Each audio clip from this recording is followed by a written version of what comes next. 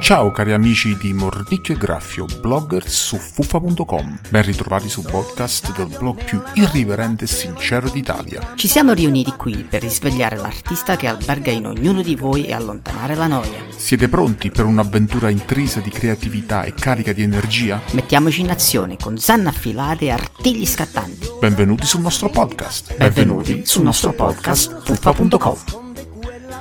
Siamo Mordicchio e Graffio, pronti a scovare segreti gastronomici che faranno impazzire le vostre papille gustative? Oggi vi porteremo in un viaggio culinario unico ed ecologico che sta scuotendo il mondo della cucina europea, l'incredibile farina a base di insetti. Preparatevi ad immergervi in un mix sorprendente di biologia, scienze dell'evoluzione e sostenibilità. Si tratta di un'avventura culinaria che solleva domande così affascinanti che ci sentiamo come degli esploratori di nuovi mondi gastronomici. Nel corso di questa indagine esploreremo l'affascinante pratica dell'entomofagia, che non è affatto spaventosa, promesso. Discuteremo vantaggi e, naturalmente, qualche piccolo svantaggio nell'uso delle farine a base di insetti. Inoltre risponderemo alle domande più comuni per svelare tutti i segreti di questa deliziosa frontiera culinaria. Nel caos della nostra moderna coreografia alimentare, il pianeta Terra sta cercando disperatamente un partner sostenibile. E chi, meglio degli insetti, può essere il partner di ballo ideale? Questi piccoli ballerini dell'ecosistema sono maestri nel trasformare la materia organica in proteine e fanno tutto questo con una grazia che lascia a bocca aperta. Richiedono una piccola frazione di terra,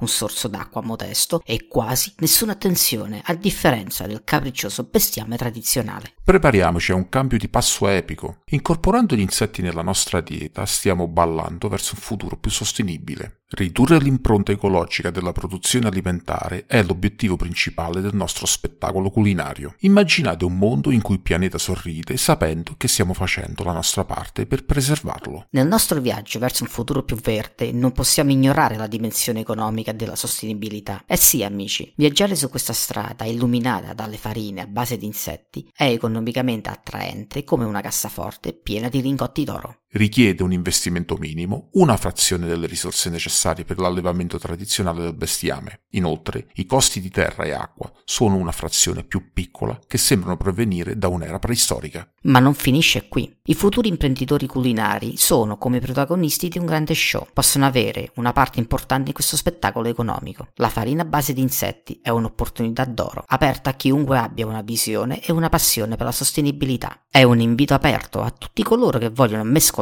gli ingredienti dell'innovazione con una spruzzata di coraggio imprenditoriale. Man mano che la richiesta di fonti alimentari sostenibili cresce, anche il nostro spettacolo economico cresce a passi da gigante. Questa industria delle farine a base di insetti sta per decollare verso l'alto e chiunque voglia prendere un biglietto per questa corsa sarà il benvenuto. Ma cosa c'è di tanto strano nel divorare gli insetti, vi chiederete? Bah, gli esseri umani, creature abitudinarie per natura, spesso reagiscono con scetticismo a ciò che è sconosciuto. In molti paesi occidentali l'idea di far colazione con una locusta sembra più uno scherzo da reality show che una reale opportunità di nutrizione. Tuttavia non temete, perché l'evoluzione culturale è in corso. E questo è il palcoscenico dove entrano in gioco il caso marzo e le terme della farina. In effetti, alcuni paesi europei sono già un passo avanti nella corsa verso la diversificazione culinaria. Il caso marzo, il formaggio sardo infestato da larve di insetti, è diventato un tesoro gastronomico in alcune regioni. E chi potrebbe resistere a un piatto di deliziose terme della farina? Immaginatevi un'arena culinaria dove gli antropodi, con esoscheletri resistenti e zampe articolate, si preparano per una sfida culinaria senza precedenti. Da un lato abbiamo i maestri delle profondità marine, i crostacei dei mari, aragoste, astici, mazzancolle e gamberi rossi, che si contendono il titolo di re del mare, pronti a deliziare i vostri sensi con il sapore dell'oceano. Dall'altro lato ci sono gli insetti di terra, con i loro rappresentanti più audaci, i grilli e le larve. Questi insetti strisciano fuori dalla terra e si preparano a sfidare i crostacei in un'epoca gara culinaria. Saranno in grado di conquistare il vostro palato con il loro sapore unico e nutriente? Entrambi i contendenti hanno somiglianze alimentari sorprendenti. Sia i crostacei di mare che gli insetti di terra sono ricchi di proteine e offrono una saporita esperienza culinaria. I crostacei, con le loro zampe succulente e il gusto del mare, sono da sempre un piacere per i buon gustai.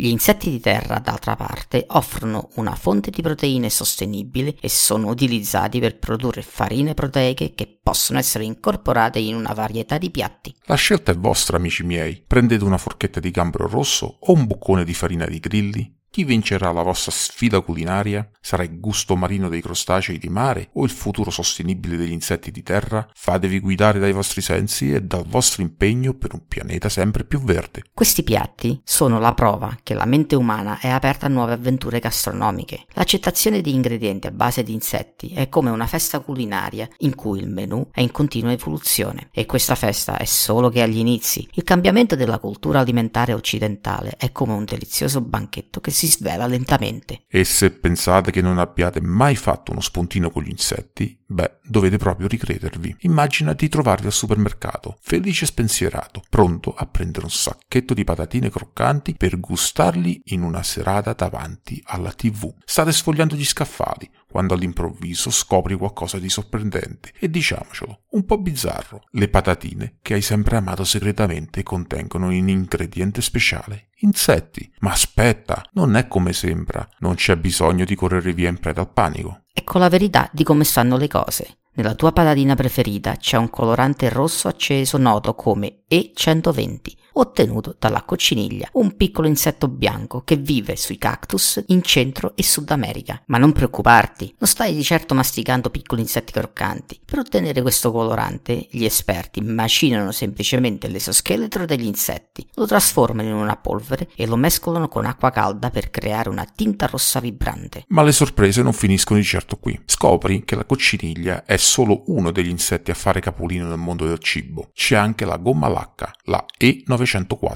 Una secrezione resinosa prodotta da un tipo di cocciniglia, utilizzata per lucidare la frutta e come agente di rivestimento. Ma aspetta, c'è anche di più. Anche il miele di melata, quello che le api usano per fare il miele, è derivato da una secrezione zuccherina emessa dagli insetti fitomici. Ma adesso facciamo un salto nell'isola delle delizie del supermercato. Le caramelle gommose, gli orsetti gommosi, persino gli yogurt per bambini. Tutti possono contenere il famoso E120 e talvolta anche la misteriosa gomma lacca E904. E cosa dire dei surimi, quel delizioso finto crab stick? Anche lui ha una mano, o meglio, una zampa della cocciniglia nell'ottenere quel rosso arancione accattivante. Ti piacciono gli aperitivi e le bevande colorate di rosso? La cocciniglia è lì, tra gli ingredienti, pronta a dar vita al tuo cocktail preferito. E pensa che persino le ciliegie candite e la mostarda possono avere un tocco di cocciniglia per dare quel colore invitante. E quando vuoi qualcosa di dolce? Dai un'occhiata ai dolci rossi, la red velvet o ai torroni. Scommetto che non sapevi che alcune di queste delizie nascostamente contengono gomma lacca, la E904, anche conosciuta come shellac. Quindi, la prossima volta che ti siedi per gustarti uno spuntino, ricorda, potresti essere più vicino agli insetti di quanto pensi, ma non c'è nulla di cui preoccuparsi. Gli insetti nell'alimentazione possono sorprendere, ma sono solo un piccolo ingrediente segreto nel grande spettacolo culinario del mondo. Ma adesso è giunto il momento di valutare i pro e i contro nell'utilizzare insetti e derivati negli alimenti. Al primo posto come pro, valore nutrizionale, il superpotere degli insetti. Immagina di avere a tua disposizione una piccola legione di supereroi nutrizionali, pronti a combattere la malnutrizione e a rafforzare la tua salute. Gli insetti sono proprio questo, minuscoli ma potenti, ricchi di proteine, vitamine e minerali essenziali per il tuo corpo. Ad esempio, se volessi alimentare i tuoi muscoli con 100 grammi di grilli, riceveresti ben 21 grammi di proteine. Questi insetti sono anche una miniera di preziosi minerali come il ferro, che con solo 100 grammi di larve di farina ti regalerebbero circa 13 mg di ferro. E per chi cerca di ridurre l'assunzione di grassi, gli insetti sono amici fidati, con solo 6 grammi di grasso in 100 grammi di cavallette. Sono i tuoi piccoli amici nutrienti che ti aspettano nel mondo degli insetti commestibili. Un altro punto a loro favore è la sostenibilità, l'amico dell'ambiente. Gli insetti sono come i campioni olimpionici dell'allevamento sostenibile. Rispetto alla fatica dell'allevamento tradizionale del bestiame, gli insetti fanno jogging ecologici. Hanno un piccolo impatto ambientale, richiedono meno acqua, terreno e cibo rispetto alle mucche e agli agnelli. Inoltre, non emettono tanta aria cattiva come bestiame, quindi l'aria può finalmente respirare un po' di sollievo. Gli insetti non solo fanno bene all'ambiente, ma anche a te e al tuo palato. Un altro punto a favore è la novità. Esploratori culinari. Unitevi, gli insetti sono un viaggio culinario nella tua vita. Stai cercando un'esperienza culinaria straordinaria? I cibi a base di insetti sono il tuo biglietto d'avventura gastronomica. Immagina cracker con polvere di grillo e curcuma,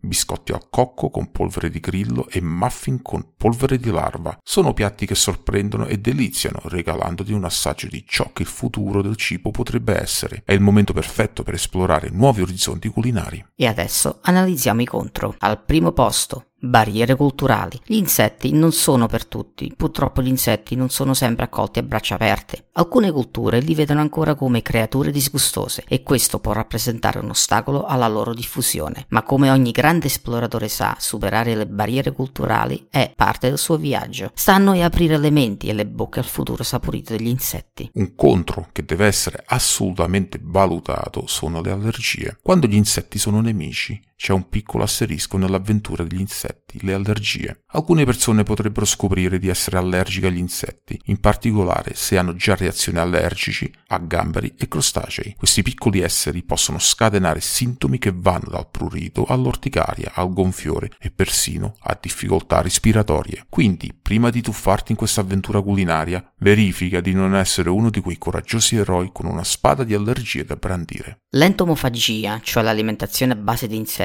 è una terra di frontiera culinaria, ma navigare in questo territorio richiede una mappa normativa aggiornata. Ecco un'occhiata alle sfide normative che l'industria alimentare a base di insetti sta affrontando. Normative HACCP. La normativa HACCP 155/97 stabilisce le regole sulla presenza di insetti quando si tratta di derrate alimentari. Qui si parla di nocività e pericolo. Gli insetti sono sicuramente insoliti, ma non tutti sono nocivi. Regolamento 2015-2283. Il Parlamento europeo ha emanato il regolamento 2015-2283 che stabilisce le norme per l'immissione di nuovi alimenti sul mercato europeo, insetti inclusi. Questo regolamento rappresenta un passo avanti verso una regolamentazione più chiara e coerente. In Italia, nonostante le autorizzazioni da parte dell'Unione Europea, l'allevamento di insetti per l'alimentazione umana è ancora un tabù. È come avere una montagna di cioccolato davanti ma non poterla mangiare. Per quanto riguarda la liberalizzazione degli insetti per uso alimentare, c'è una speranza.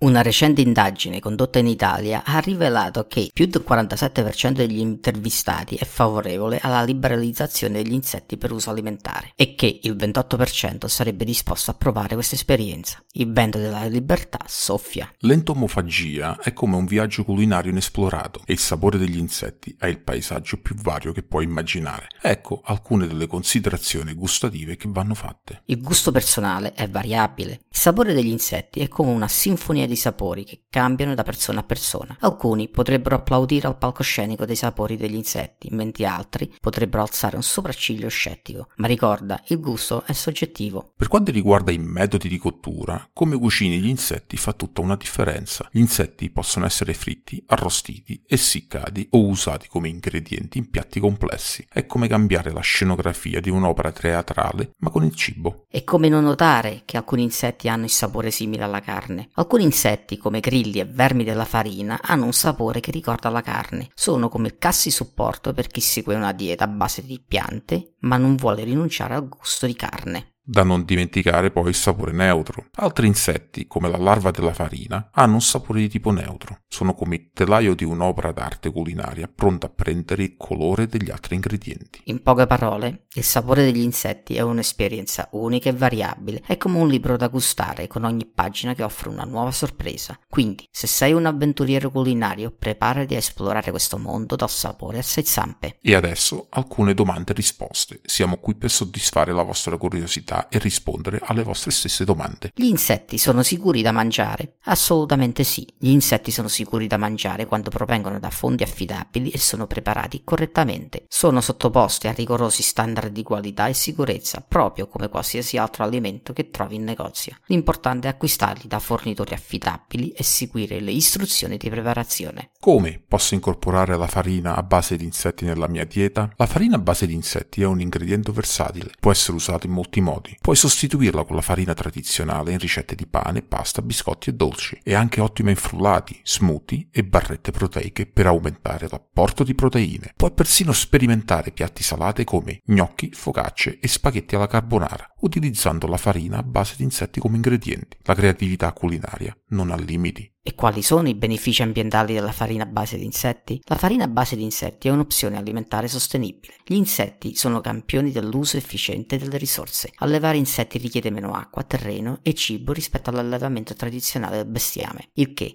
aiuta a ridurre le emissioni di gas serra e lo spreco alimentare. Inoltre, gli insetti possono essere alimentati con scarti alimentari, contribuendo a una catena alimentare più circolare. È un piccolo passo per l'uomo, ma un grande balzo per l'ambiente. Gli alimenti a base di insetti diventeranno più popolari in futuro? Sembrerebbe proprio di sì. La crescente preoccupazione per la sostenibilità e l'interesse per fonti alternative di proteine suggeriscono che gli alimenti a base di insetti potrebbero diventare sempre più popolari. Un'indagine ha rivelato che molte persone sono favorevoli a provarli e gli insetti sono considerati una fonte di cibo nutriente sostenibile. Anche se ci sono ancora sfide da superare, il futuro sembra brillante per gli insetti sulla tavola. Ma quali sono i principali insetti utilizzati per produrre la farina? Il grillo, il campione della sostenibilità e della bontà proteica. Questo piccolo atleta a 6 zampe richiede pochissima acqua e cibo rispetto al bestiame tradizionale. E il bello, la sua coltivazione è una festa senza l'uso di pesticidi e disturbanti, un vero eroe nell'ecosistema culinario. Anche le larve di Tenebrium motor, conosciute anche come vermi della farina, piccole e grasse,